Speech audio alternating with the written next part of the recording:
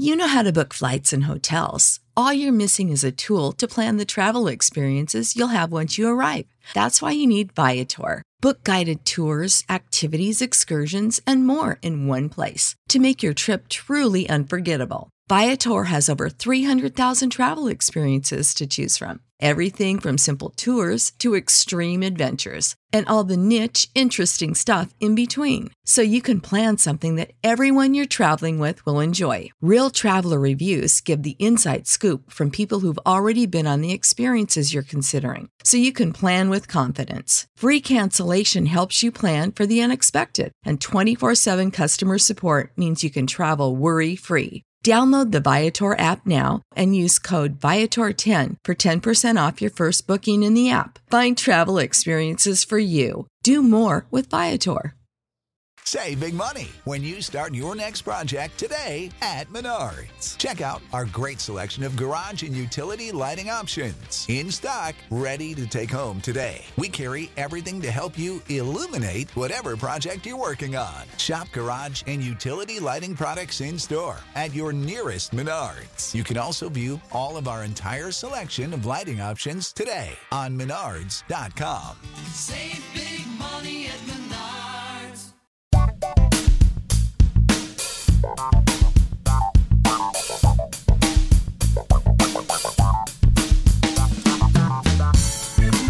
Hi everyone, welcome to the Comedy Album Book Club. This is Matt, and if you've been following our website, you'll have seen that we had the opportunity to attend the JFL42 Festival here in Toronto over the last 2 weeks of September. In our last 2 episodes, we spoke with Shanti Marostica, who went on to win the Canadian Top Comic Contest presented by SiriusXM. But that wasn't our only JFL42 guest. During her stay in the city, Jackie Kashian took some time to sit down with us and chat about comedy. Sorry if the audio quality isn't the best. We recorded this in the lobby of the hotel meeting space, but the conversation is well worth the listen. We talk about the world of comedy, her own projects, and geek out a bit about our various nerddoms. So, thanks for listening and enjoy the episode.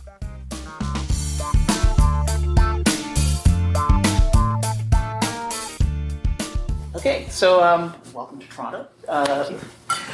So you're with Jackie Kashian. I've actually seen you a couple of times perform. Nice. Here in Toronto. I did the comedy bar for Ian Atlas with a bunch of people, so super fun. Yeah, and I saw you opening for Maria last time she was here as well, which was a good show. You're in a different space this time. You're in the Winter Garden. I don't know. I don't know anything about it. It's not if I'm with Maria or Brian Regan or whoever, what fancy, awesome human being that I get to open for. Mm-hmm. It's a goddamn delight.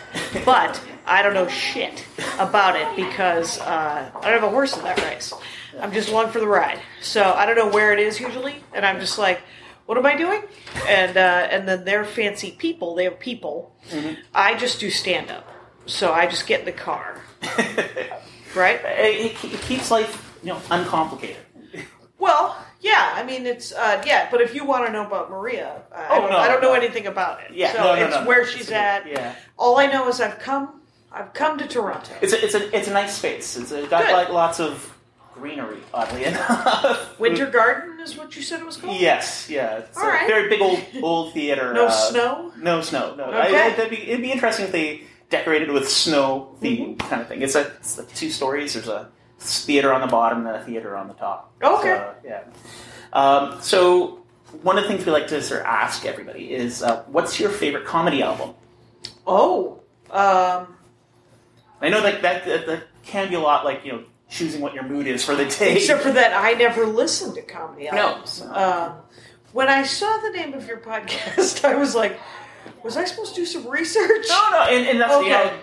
Our last guest, Shanti, they don't listen to comedy albums either. So right, I wasn't raised listening to comedy albums. I've never seen.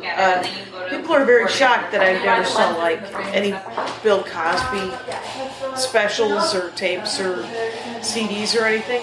But I saw him live like 6 or 7 years ago, before the kerfluffle.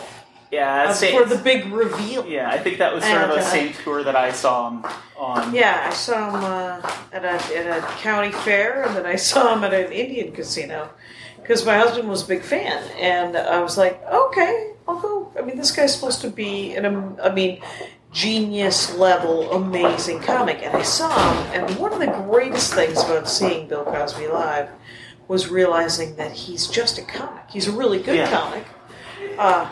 Seems like a terrible person. Yes. But as a comic, it seems is that it didn't feel. I'm sure he's done genius level stuff. Yeah. Because he seemed incredibly good at it, but not. I wasn't kind of blown away. Yeah. Well, that was I grew up. I was just reassured that he was so good because everyone loves him so. Yeah, I grew up listening to. My dad had his Fat Albert stuff as a kid, so I was like, I remember that TV show. I never even got the TV. Did you? I watched the TV show as a kid, and that got me into the albums, like Fat Albert and the Gang albums and stuff. And when I was like, this is a guy who's, and it was like I loved his stuff growing up, and so I was like, I got to see this. I don't know how many more opportunities, but then when I saw it, it's just like, it was good. He's crafting really good. jokes, but it's just like, and the two times I saw him, there's 2 years in between. He had written a new hour. He redid one joke, and it was great. It was, it's sort of like. You see, we're in a weird place in stand-up right now, just because there's there's a weird. We're in a weird place in the world, of course, where everyone's because of the internet, and it's sort of come to the fore of it's everyone has it in their pockets and they're constantly online. Is that the reveals of what I used to just tell friends and women I knew. Yeah. Hey, there's a dirtbag behind me. You're going to want to avoid that guy. Now we say it on the internet, and more, so you can warn more people. And it feels like there's guys who are like, in many ways it's amazing because there's a lot of guys who are decent. They're clearly good, decent men who are like, no, I get it. No, women, there's been sexism. It's sort of like me with, and I talk about this on stage a little bit, is that it's sort of like me with racism, where I was like, no, I get it. No, I've always known that there was racism. That sucks. I don't approve. I'm angry. Yeah. And then the iPhone camera was invented. And I was like, Jesus H. Christ. What is happening every day to absolutely everyone, at least once? There's with the chitter, and so like the best dudes in the world are like, what's happening? No, I knew that there was something happening. What's happening to everyone? Like an 11-year-old girl wearing her brother's shirt is just as likely to get hurt as an old woman or a woman wearing no clothes or a woman wearing possibly too many clothes. So it's a free for all, and so the learning curve is very steep. It's just the clarity that these videos any decent human being, like somebody says, I've been getting harassed and getting cackled. You believe them. You just take their word up. But a lot of people are like, no, they're exaggerating. It's like, there's no incontrovertible truth. Right. But the thing is, and even if you were like I've always been, I was just like, no, I get it. And then you see video of some, it's like, wow, just hashtag nightmare, making somebody's life terrible because they have more melanin. Yeah. You're like, oh shit. And so, I'm willing to learn, and I think that it's exhausting. Yeah. And but if I think about it, sometimes I'm like, I'm exhausted. But how exhausting has it been to be black for 500 years? It's been pretty exhausting. Yeah. Why don't I pick up some slack? And so it's fine. But anyway, other than that, I've only heard comedy albums. I've heard a lot of new comedy albums. People give me their comedy albums and all. I've heard them. I heard a great one not long ago. Jared Logan. Do you know Jared Logan? No. He is originally from North Carolina. He writes for one of the late night shows with the panels. Everyone's very famous. I don't know any of their names. So I forget which one he writes for. But he's great. We play Dungeons and Dragons sometimes. Awesome. So, and board games. But he is a wonderful comic in the way that I listened to his album and I was like, You know, like when you, because the whole thing about it, and I'm sure you have an entire podcast about it, is that if it's like listening, and I'm sure people think this about bands as well. Me to speak about music is, of course, ironically very funny because I don't know anything about it. But I know that with albums, you get a real sense of the whole person. Mm-hmm. Like with bands, I'm sure you get a sense of the whole band. Yeah. But with comedy, you really do learn who's inside there, you know? I mean, you can tell me you're doing a character, but are you wearing a hat? No, I don't know. That's always my question. Are you wearing a hat? And my second question is there's a dirtbag inside of you that wants to do those jokes. Yeah. Stop it. It's got to come from somewhere. It comes from somewhere, and there's part of you that thinks that that's funny. Yeah. And I know because in my opinion, if you want to reveal racism, or if you want to reveal monsterism of any kind, whatever you want to talk about, pretending to be in favor of it is not a great angle. Yeah. It has been done, and I have laughed at it. Sarah Silverman and Zach Galifianakis are perfect examples of sort of, I mean, it's essentially... They did ironic racism. Yeah. They revealed racism within a character situation, and it was done well, and I laughed at it. It also gave birth to a whole ton of humans who were not 15 years into the game. Yeah. And tried to do it right out the gate, and it's a learned skill and nuance and subtlety. We just did actually Sarah Silverman's Jesus is Magic. Okay, that was our last album that we did a panel on, and that was sort of the observation. Is like, this is obviously an ally. Mm-hmm. They're obviously a queer ally. They're obviously an ally to people of color, and I get where they're trying to go. But, 15, 20 years on, it does not land. It does not hold up. It does not land. Right. And she actually did, on I Love You America, she did an episode talking about that just recently. Like, it was titled, I think, My Racist Past or something like that. Oh, yeah. So, she's clearly aware of it. And it's right. She's a self-aware human who's willing to take responsibility for her own actions. And you find that the comedy world, because... in entertainment in general, there's this lip service to diversity and giving people voices often. It's like, and a lot of people who are women or people of color or in the LGBTQ plus community saying, people say that, but there's still a lot of hostility. Do you find it's changing on the ground? Do you find there's actually progress in the types of material that people are doing and the types of space, the way spaces are behaving? Well, I mean, the weird thing about the rise of how big stand-up is right now, and it's sort of like with how big the internet is that, in my opinion, the internet was created so that I could find more people who want to discuss at length the Silmarillion. It was not created, in my opinion, for Nazis to find each other. Yeah. Sadly, that has been my product. Give it back! Yeah. And I wanted to, and so...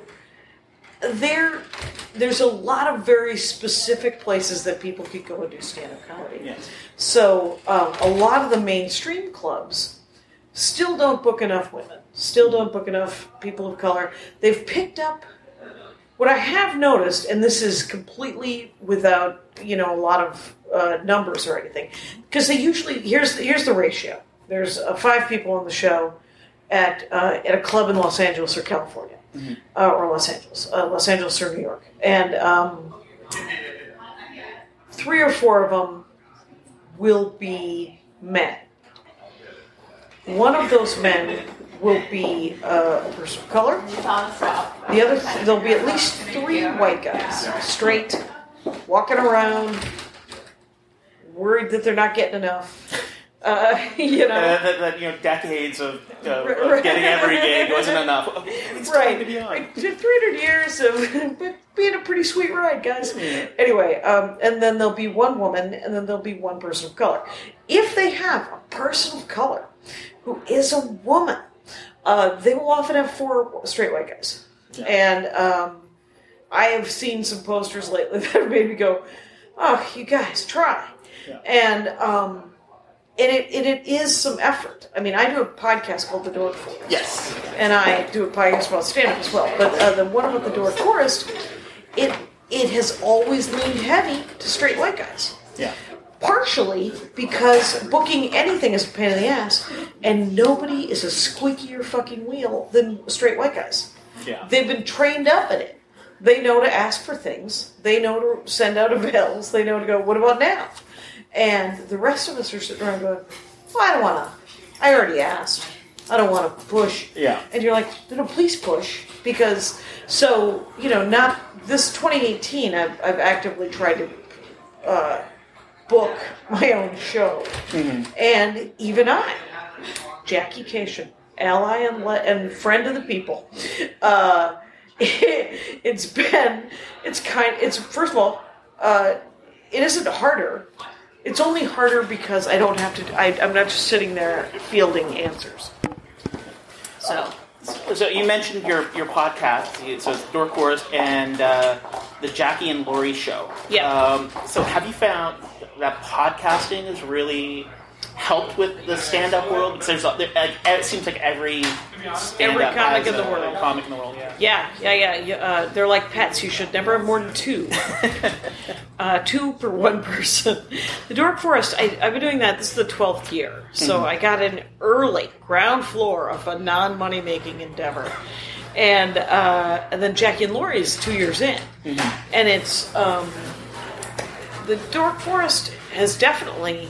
It's just nice because people who listen to the Dork Forest, because the whole premise of the Dork Forest is someone is enthusiastic about something that they like a lot, and it can be anything. Like this week, it is. I'm going to say it wrong, so I'm going to go with it's a Japanese toy that this guy comic Jason Van Glass, love it, he loves. When they came over to North America, they were sold as Muscle. Yeah. MUSCLE, which stood for miniatures in limited editions. There's many other words. I don't remember the whole thing about it, but it's classic. I mean, I had a guy come on and talk about Speed Racer. That was a great episode. The Oregon Trail. I had an episode about bees. Bees was awesome. I have 2 episodes about bees, 6 years apart, because beekeepers. Yeah. Well, lots have changed for bees in those 6 years. Oh, so yeah. And bees are busy. And that's the thing. It's usually just a celebration of what people like a lot or what they know about a lot. And sometimes, like I'm doing a live one here at the Just for Laughs, and it's with Ryan Hamilton, who's one of the new younger guys who's just blown up and is amazing. Yeah. And a Canadian comic named Courtney Gilmore. Yes. Who I saw when I was here probably 2 years ago at that comedy bar gig. She opened for me there, and she was the light. Yeah. And so they'll be my 2. And Courtney was like, I like diners. Is that a thing? And Ryan said, I like shoes a lot. And I said, those are topics that can cover an hour very easily. For sure. So, but what I was saying about the audience is that because the topics are just positive, what people like, and it's the safest space in the world. So I don't slam whatever you like. I just go, what is that like to like that? And then we talk about it. But people, they're incredibly supportive. They come out to shows, and there's more and more of them every day. Because I don't have, it's not like murder. Yeah. So the murder podcast, My Favorite Murder's amazing. Those 2 women are hilarious. Yes. But they're also talking about murder, and people love murder. Yeah. So Dork Forest, it didn't blow up like that, but it's a slow and steady build, and the Rangers, the fans are outstanding. So it's kind of a delight.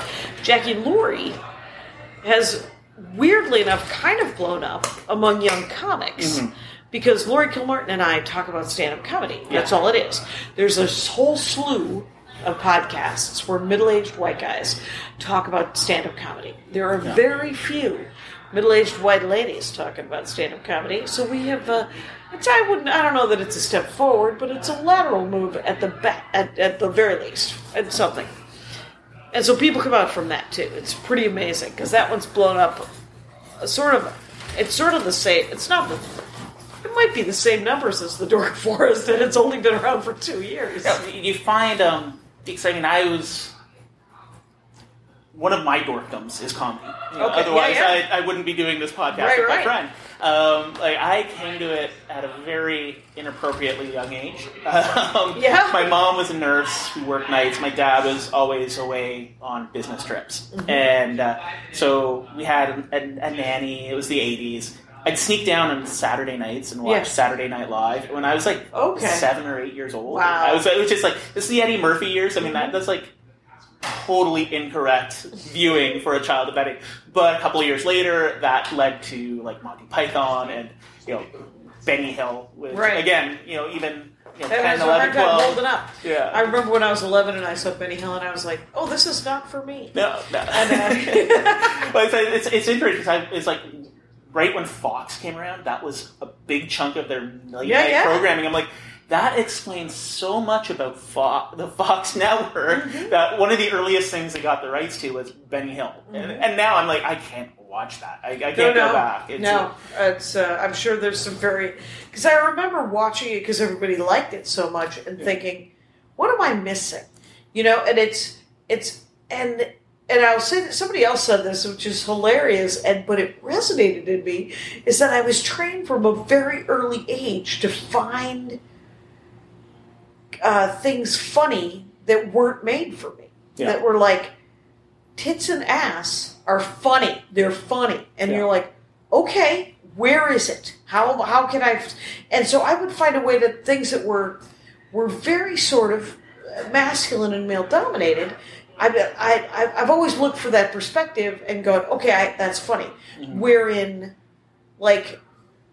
and I was told from a very early time in stand-up comedy that women don't swear, women don't talk about their bodily functions at all, because nobody wants to hear it. Nobody wants to hear a woman swear. Nobody wants to hear a dirty woman, and all these things. And I was like, and it was, those things stick with me. I swear pretty much like a sailor sometimes, but there's no.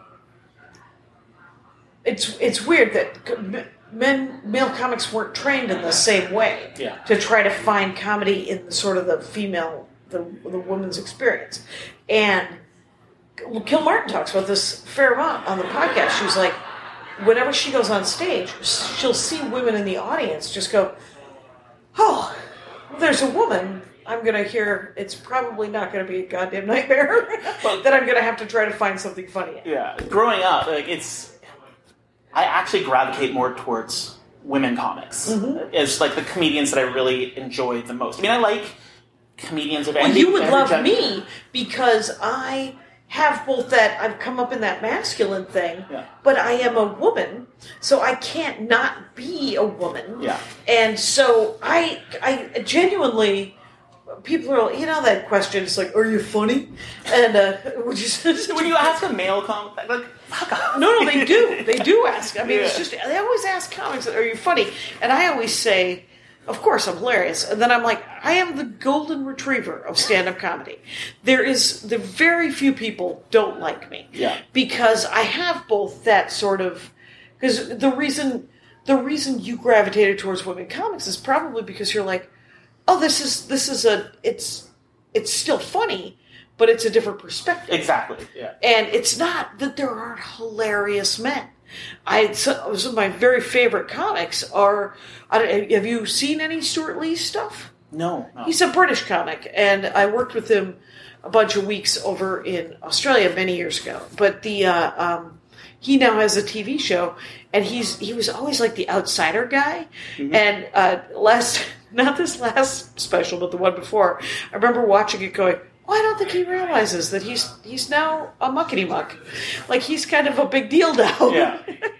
But he is awesome. He's essentially like if, the best way to describe him, Stuart Lee, is he's like if Bill Hicks and Andy Kindler were one guy.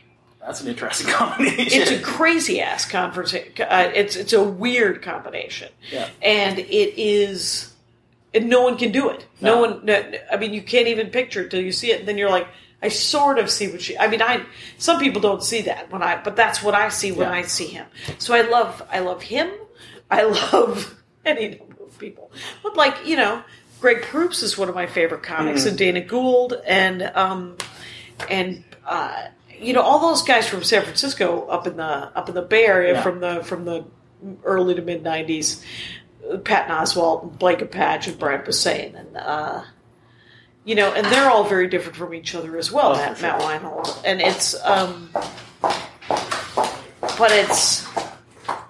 there's nothing more fun than watching a comic that you can't not watch. Yeah, I mean, and then there's great comics that I've always you're like, well, that guy's really, really funny, but he's a disaster to be around. I can't, you're like, he's either hammered all the time, or he's gross, or he's got some other issue. No, those are the two. Yeah, I mean, it's like there's guys that are funny, but if they're high or they have only offstage conversation is drugs, where they're getting them, what drugs they're on, what drugs they just did. Yeah. That's exhausting. It got boring in high school. I can't imagine being an adult and talking about that stuff. We're all exhausted now. Yeah. Can we not? Anyway, and then of course there's the sexual disasters, which is every day's a brave new reveal of someone going, you know what the hell, my career. Because the thing is you gum up. Do you ever read Upton Sinclair's The Jungle? Yes. I haven't read it in decades, but I read it again. I read it in high school, and then I read it again probably 10 years after, and I haven't read it again because it's sad. So, but it was one of those books that just stays with you, you know, and hence the reason it's a classic. But in the first half of the book, you'll remember, he's a very powerful guy. He's an immigrant, but he's a big, strong guy, and he gets lots and lots of work. Mm-hmm. So he has no problem believing that the merit system works. Because he's a big, strong guy who works really hard, and he gets lots of stuff. And then he gets sick on the job because of the job. Yeah. He gets hurt. It takes him months to recover. He's emaciated. And then he goes back and he stands in the crowd to get picked again, and because it's laborer stuff. Yeah. And he doesn't get picked, and he doesn't get picked because he isn't the big strong guy that he used to be. Mm-hmm. They're still picking the big strong guy, and there's no safety net. So, when I was a young woman comic, I thought to myself, well, it's the merit system is real, because I had all the energy in the world. Yeah. I've always been a relatively cheerful, optimistic person, and I was getting some work. I was stalling at feature, and then when I stalled at feature for too long, I remember thinking to myself, "What am I doing wrong? Mm-hmm. Am I too fat? Am I too outspoken? Am I not outspoken enough? Am I not working hard enough?" And I meet those young women now, and I want to go, yes, you are correct. In many ways, it is a merit system, but there will be a wall that they won't let you past, and that's the wall that everybody's fighting right now, of course. Yeah, and has been forever. But and there's chips in it. It's fine, and there's always progress. But it's always funny to me that people say, well, there's been so much progress. And you're like, yes, like Chinese water torture, though. Drip, drip, drip, over the last 150 years. So if you're a woman comic, and this is still true, when I started, there weren't as many women comics, but there was pressure to book women comics. Mm-hmm. So you'd get an MC gig pretty quick. Okay. And once you had more than enough time to close, you would feature, and you'd move up kind of quick. Once you could close, you were just kept at feature, because they're like, well, I've had more than one booker and club owner tell me that nobody wants to see a woman close. They don't want to see a woman headliner. They want a guy to close. It's going to be because he's more powerful, and you're like, well, I'm going to murder you in my dreams. And but it's, and that still happens where the stalling happens. And it's not fair, but it doesn't matter if it's fair or not. All you have to do is just keep working at it. Yeah. And but the people who say that doesn't happen still are. It's a naivete that comes from strength. Yeah. It comes from sort of a feeling of invincibility for being 28 years old and being willing to work 60 hours a week and do stand-up for 30, you know? And I've been there, so I get it. And I'm sympathetic, but not supportive. Yeah. So sooner or later, they're going to hit that wall and they'll realize. Yeah. And the wall moves. The wall moves. It is, through hard work, like what you're doing. Well, what everybody's done, what everybody before me's done. Like, I was just, I saw this. Did you ever see Dick Van Dyke Show? Right? Oh, yeah, I loved it. So Rosemarie was really the only example I had as a kid of a funny woman writer. Mm-hmm. She was a writer on that show. Yeah. She was not married. That was her job. She made jokes about liking boys. But she, didn't worry about it. And she was treated well. And and I just saw a documentary that was on, like, Me TV, like one of those, like a UHF kind of situation, like it's called Wait for Your Laugh. And I bought it on Amazon because I'm like, I need to watch this like 9 times. Mm-hmm. And it turns out, was a star as a baby.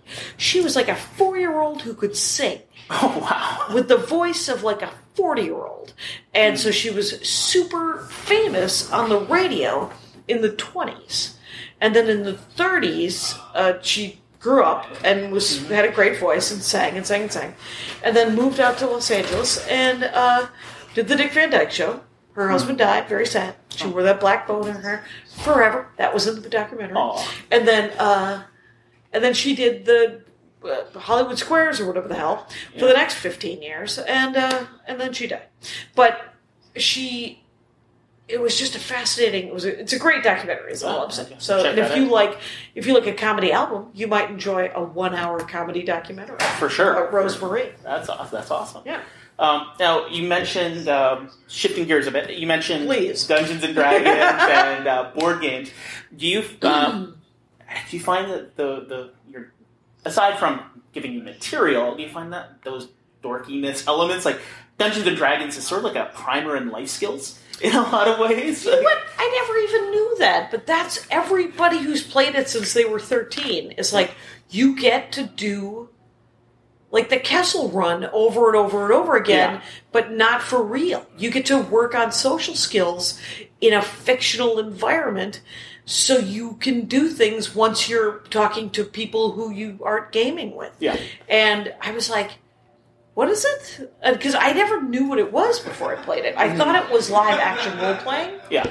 I thought it was dress up, throw beanbags at each other, and which is a viable, different game. For sure. And but this is essentially a board game that one person has created a scenario from the books, and then three to 5 other people all come up with characters that can have as many or as little traits as you want it to be.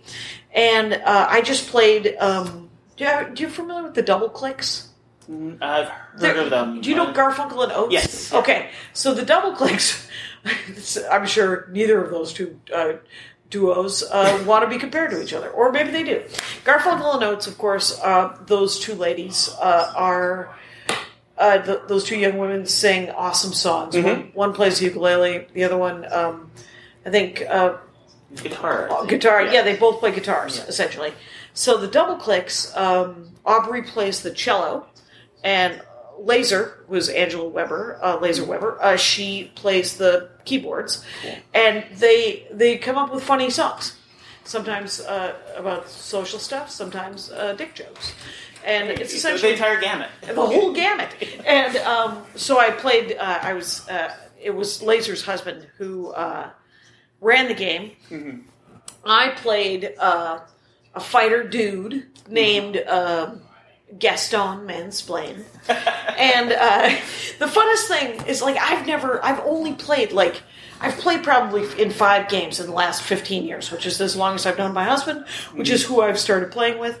And it's a fascinating game. I mean, I don't know how you would start playing if you didn't have a native Sherpa. Yeah. I could probably DM a game. I could dungeon master or game master a game now. Yeah. 15 years later. But at the beginning, I would just... And luckily, I played with Andy, my husband, and three or four other guys who had been playing since they were 13. Yeah. And a couple of them have swallowed all of the books. I've been playing since I was about that age myself, and it's amazing. I don't have that rule retention. I'm much more of the... I wanted to be an improviser. I wanted to be funny, and so I was like, I'm much more into the role playing aspect, and then I like lean on the other people for, okay, this is what I got to roll. Right. What are the charts? I played Champions for a while, which is a superhero kind of game, and my husband actually he made a free superhero RPG. He's a game designer. Yeah. So that if you want to go and download character sheets and play that game, it's amazing. It's called the Hero Instant, and it's. And the reason he made it was because I hate making characters, because it's fiddly. Yeah. And he said, you could make a character, I'm going to make a game where you can make a character in less than 15 minutes. Yeah. And I was like, okay. And then he did. And then he put it up on the internet. And it's in beta, but it's free. And so go to the Hero Instant and look at the rules and look at the character sheets and knock yourselves out. I was Firebike Mike, Michelle on a motorbike who could control fire. And because you could be whatever you want, for sure. Right? Yeah. And so I've never had great social skills. I'm very sad that I was not introduced to D&D until I was in my late 30s. Because... it would have been great, because the thing I hid in junior high was books. Mm-hmm. Yeah, I was just like, how do they do things? He's got a dog, and that's how he deals with it. So, and you're a big fan of Tolkien? Yeah. It's which I also did not read until college. Yeah, I had to take a couple of passes at that. It takes a while. I loved The Hobbit. Mm-hmm. Read it in grade 4. Just devoured it because I was like, read it in the order chronologically, and it's just such an accessible book.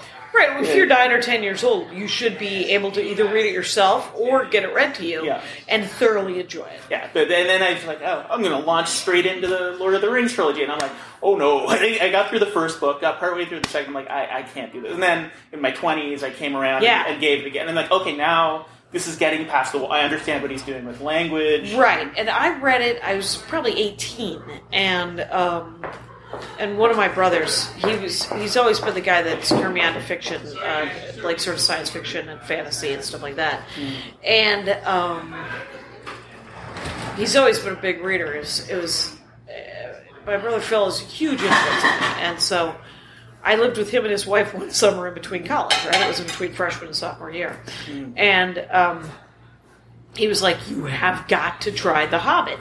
Yeah. And so I read The Hobbit, and I fucking loved it. Yeah. And then, but I was 19, right? 18, 19 years old, so I read The Lord of the Rings.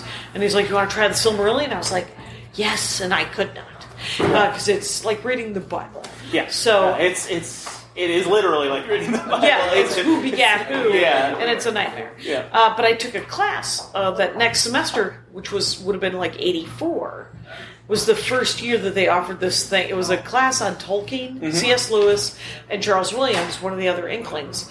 And that, I had to read the Silmarillion for that. And reading the Silmarillion assisted is the way to go. There's a guy named the Tolkien Professor, and the Tolkien Professor has a series of podcasts. It's almost a seminar, and they're 8 one-hour podcasts about the Silmarillion, and it is awesome. It's fascinating. It's fun. I've always wanted to get in. I've always wanted to penetrate that book, and I just have not been able to. I'll fall asleep. I'll start reading it. I bought it on tape. I was doing the road in the 90s on cassette tape. Fell asleep at the wheel. I was like, we're done. I feel like reading, having epic Nordic poetry Odyssey? read to you. Yeah, it's not happening. I like the Odyssey, but there's no way I'm listening to someone read me iambic pentameter as I try to drive the rockets. Yeah. It's a terrible idea. It's an accident waiting to happen. And you also enjoy Terry Pratchett. Right, I do now. It took me a second. Yeah. Cage Baker is currently my favorite, I think, science fiction writer. She passed away probably 8 years ago. She was on the Dork Forest when it was a call-in show. Oh. And she was curmudgeonly and wonderful. Anyway, she has written, my favorite series of hers is the Company series. She also wrote a fantasy series, which was just 3 books, which is outstanding. She had a brain tumor and just plowed through and finished all of her series. And I was like, I appreciate that. Thank you from the grave. And but she, when I had her on the Dork Forest, Cage Baker said that she was only reading Terry Pratchett and Shakespeare. And I said, well, that doesn't sound pompous at all. And she was like, stop talking. Anyway, so I was like, why you gotta bust my chops? And, but she, Terry Pratchett, he loves wordplay. He loves puns. He's a goof. He should, if he wasn't, he should have been, is he alive? I forget. He passed away recently, right? yeah. He should be the father of 3, is what I'm saying. Yeah. It's because of the way his sense of humor runs. Yes. But it took me several books to get into it. Yeah. It's cumulative. You can't read it in chronological order. That's what I figured out. Like, I read it in chronological order, and the early books are very almost Douglas Adams-like. Yeah. And it just didn't click in quite the same way for me. But then when I realized, like, the characters span all the books. You see, like, the patrician... Recurring. Yeah, the patrician shifted up about 3 books in and became a new character, but then he's all the way through in Sam Vimes and Carrot and all the witches all come and go. Yeah. And it's like, oh, I don't need to read this starting with the least likable 2 characters in the entire world. Right. I can start with, like, oh, I can go to the guards, and that's a self-contained book. That's a great one. Yeah. Did you have you read the Dresden Files? Yes. Yeah. I recommend starting with book 4 because he really learns how to write right around book 4. Yeah.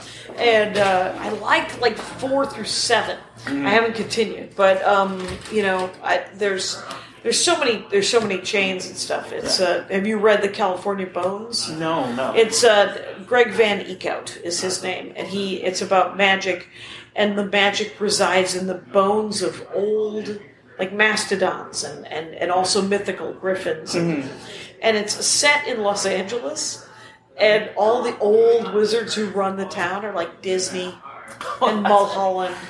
And it's like, and Sepulveda, like, literally all the guys who founded Los Angeles. I always find those where they take history and just shift it slightly. Any story that does that. Orson Scott Card. Yeah. And Charles DeLint, who's a Canadian author, does urban fantasy. It's sort of like that, where he sets it in Ottawa and all these places that I've been. And I'm like, it's the reason why I struggle watching A Handmaid's Tale. And, I mean, the TV show. Oh, any number of reasons. There's a host of reasons. It's filmed in 2 locations, primarily. One where I grew up. Oh. The other out front of my apartment. So Little America. There's a scene where you see Little America, and it's like, that's my laundry room. Okay. That's gotta be distracting. That makes me feel uncomfortable. And then it's like, oh, that's my mother's house. Yeah. And there's dead corpses hanging from the bridge by it. Yeah. Oh, that just really resonates in an uncomfortable... Yeah. Which is like, it's good that it makes you feel uncomfortable, but at the same time, it's like, that's extra uncomfortable. That is very extra uncomfortable. And the other one is American Gods. Also filmed a big chunk in Cambridge, where I grew up. Cambridge, Ontario. Yeah, I don't watch either of those. Handmaid's Tale because I accidentally read it when it was the only thing in England, English, that I could get my hands on when I was traveling for a month in Europe in '89. And it was terrifying and sad. Yes. And so I was like, oh, I don't need to read. I mean, it's one of those books, again, like Upton Sinclair's book, where you're like, no, that'll stay with me. I don't need to reread that. That's good. I got it. It's like, it's a Man from the High... Man on the High Castle? Yeah. Yeah, I'm good. Yeah. And then American Gods, which I liked a fair amount. I didn't entirely get it when I read it as a book, and then I'm rereading it as a comic book series right now, which is actually helping. I found... I like Neil Gaiman, but his material...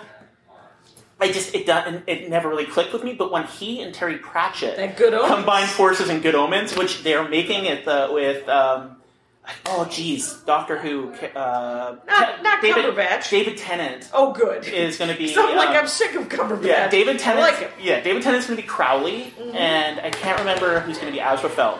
But it's like they're filming. I'm like, holy crap! This is like ripped from my brain. Right. See, Good Omen is a delight, and Terry Pratchett should have always written it with Neil Gaiman because it tones down his somberness.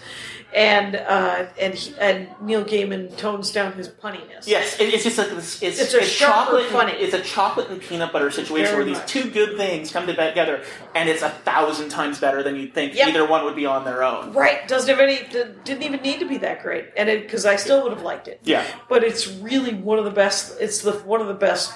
Yeah, it's great. But Cage Baker, it's about immortality and time travel, which you're talking about historical fiction. I have a hard time with historical fiction if I have if I know anything about the history. Yeah. Because it's nobody's done any research. Yeah. That's not true with the Flashman series, which is an anti-hero of epic proportions. Harry Flashman is a disaster of a human being, and he has been in every major British conflict and American and actually world conflict from 1848 to 1902. And the research on it, the guy started writing in the 50s, stopped, I think, in the early 70s. And they are offensive, hilarious.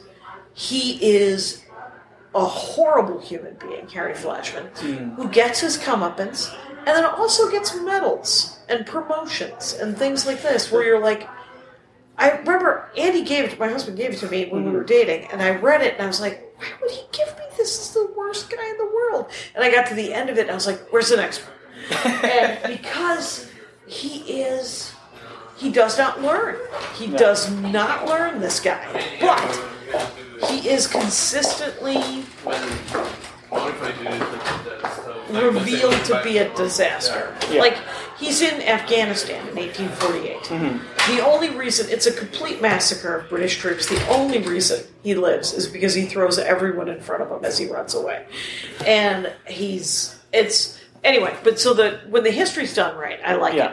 Cage Baker does the history right in the Company series, and because it's about immortality and time travel, I started weirdly enough with the second book, which I kind of recommend.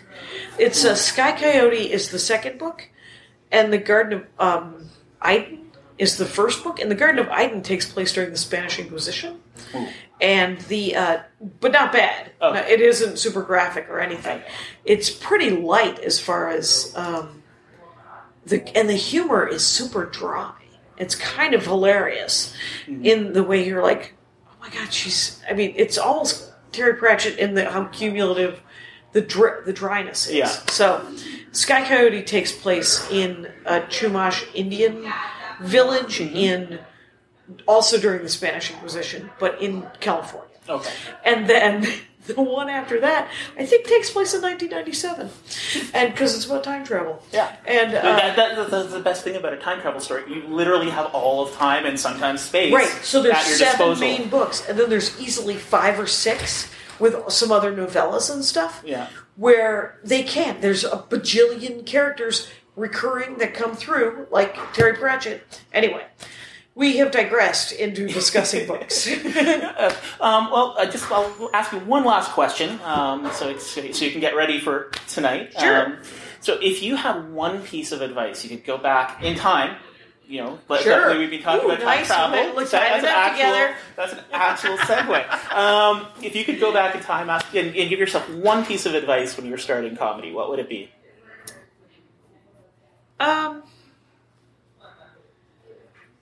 I don't think I would, because I think I'd break it. It's, I was given a fair amount of advice, and I say that a little critically, but that's not true. I was given wonderful advice by this woman, Vanda Michalowski, who went by the name Vanda Michaels in 1984, 85, I think. And she wrote it out for me, and it's framed in my bathroom. And it's like 8 pieces of advice about stand-up comedy, but they're really 8 pieces of advice about plumbing. I mean, it's just essentially, don't compare yourself, this type of thing. Remember to have fun. try to make things even very basic material can be made personal. Because everyone, quite honestly, is talking about the same things. We're all talking about sex. We're all talking about marriage or relationships. We're all talking about children or not children. We're all talking about our parents or not our parents.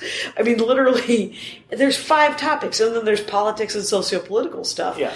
And so people, it's the same, everyone's got the same, we're all in the same gene pool.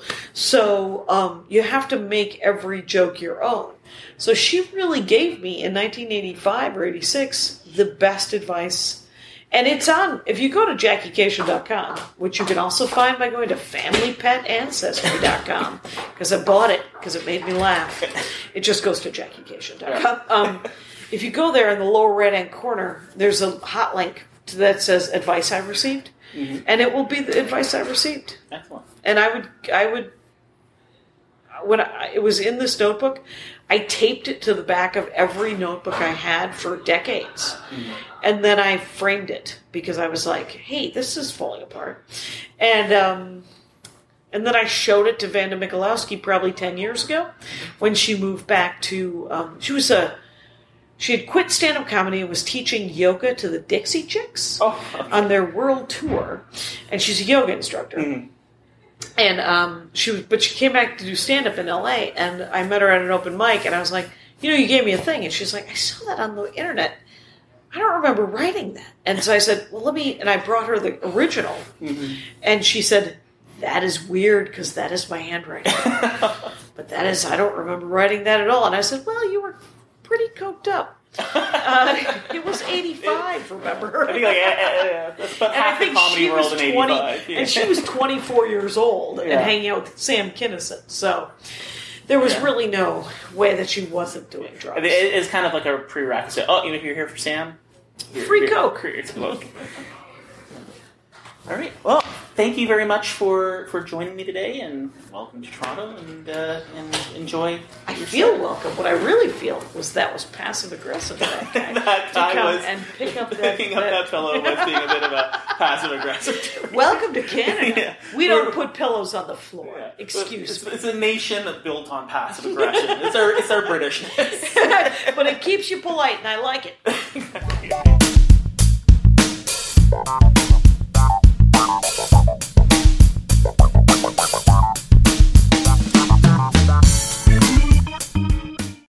When you need mealtime inspiration, it's worth shopping Kroger, where you'll find over 30,000 mouth-watering choices that excite your inner foodie. And no matter what tasty choice you make, you'll enjoy our everyday low prices, plus extra ways to save, like digital coupons worth over $600 each week. You can also save up to $1 off per gallon at the pump with fuel points. More savings and more inspiring flavors make shopping Kroger worth it every time. Kroger, fresh for everyone. Fuel restrictions apply.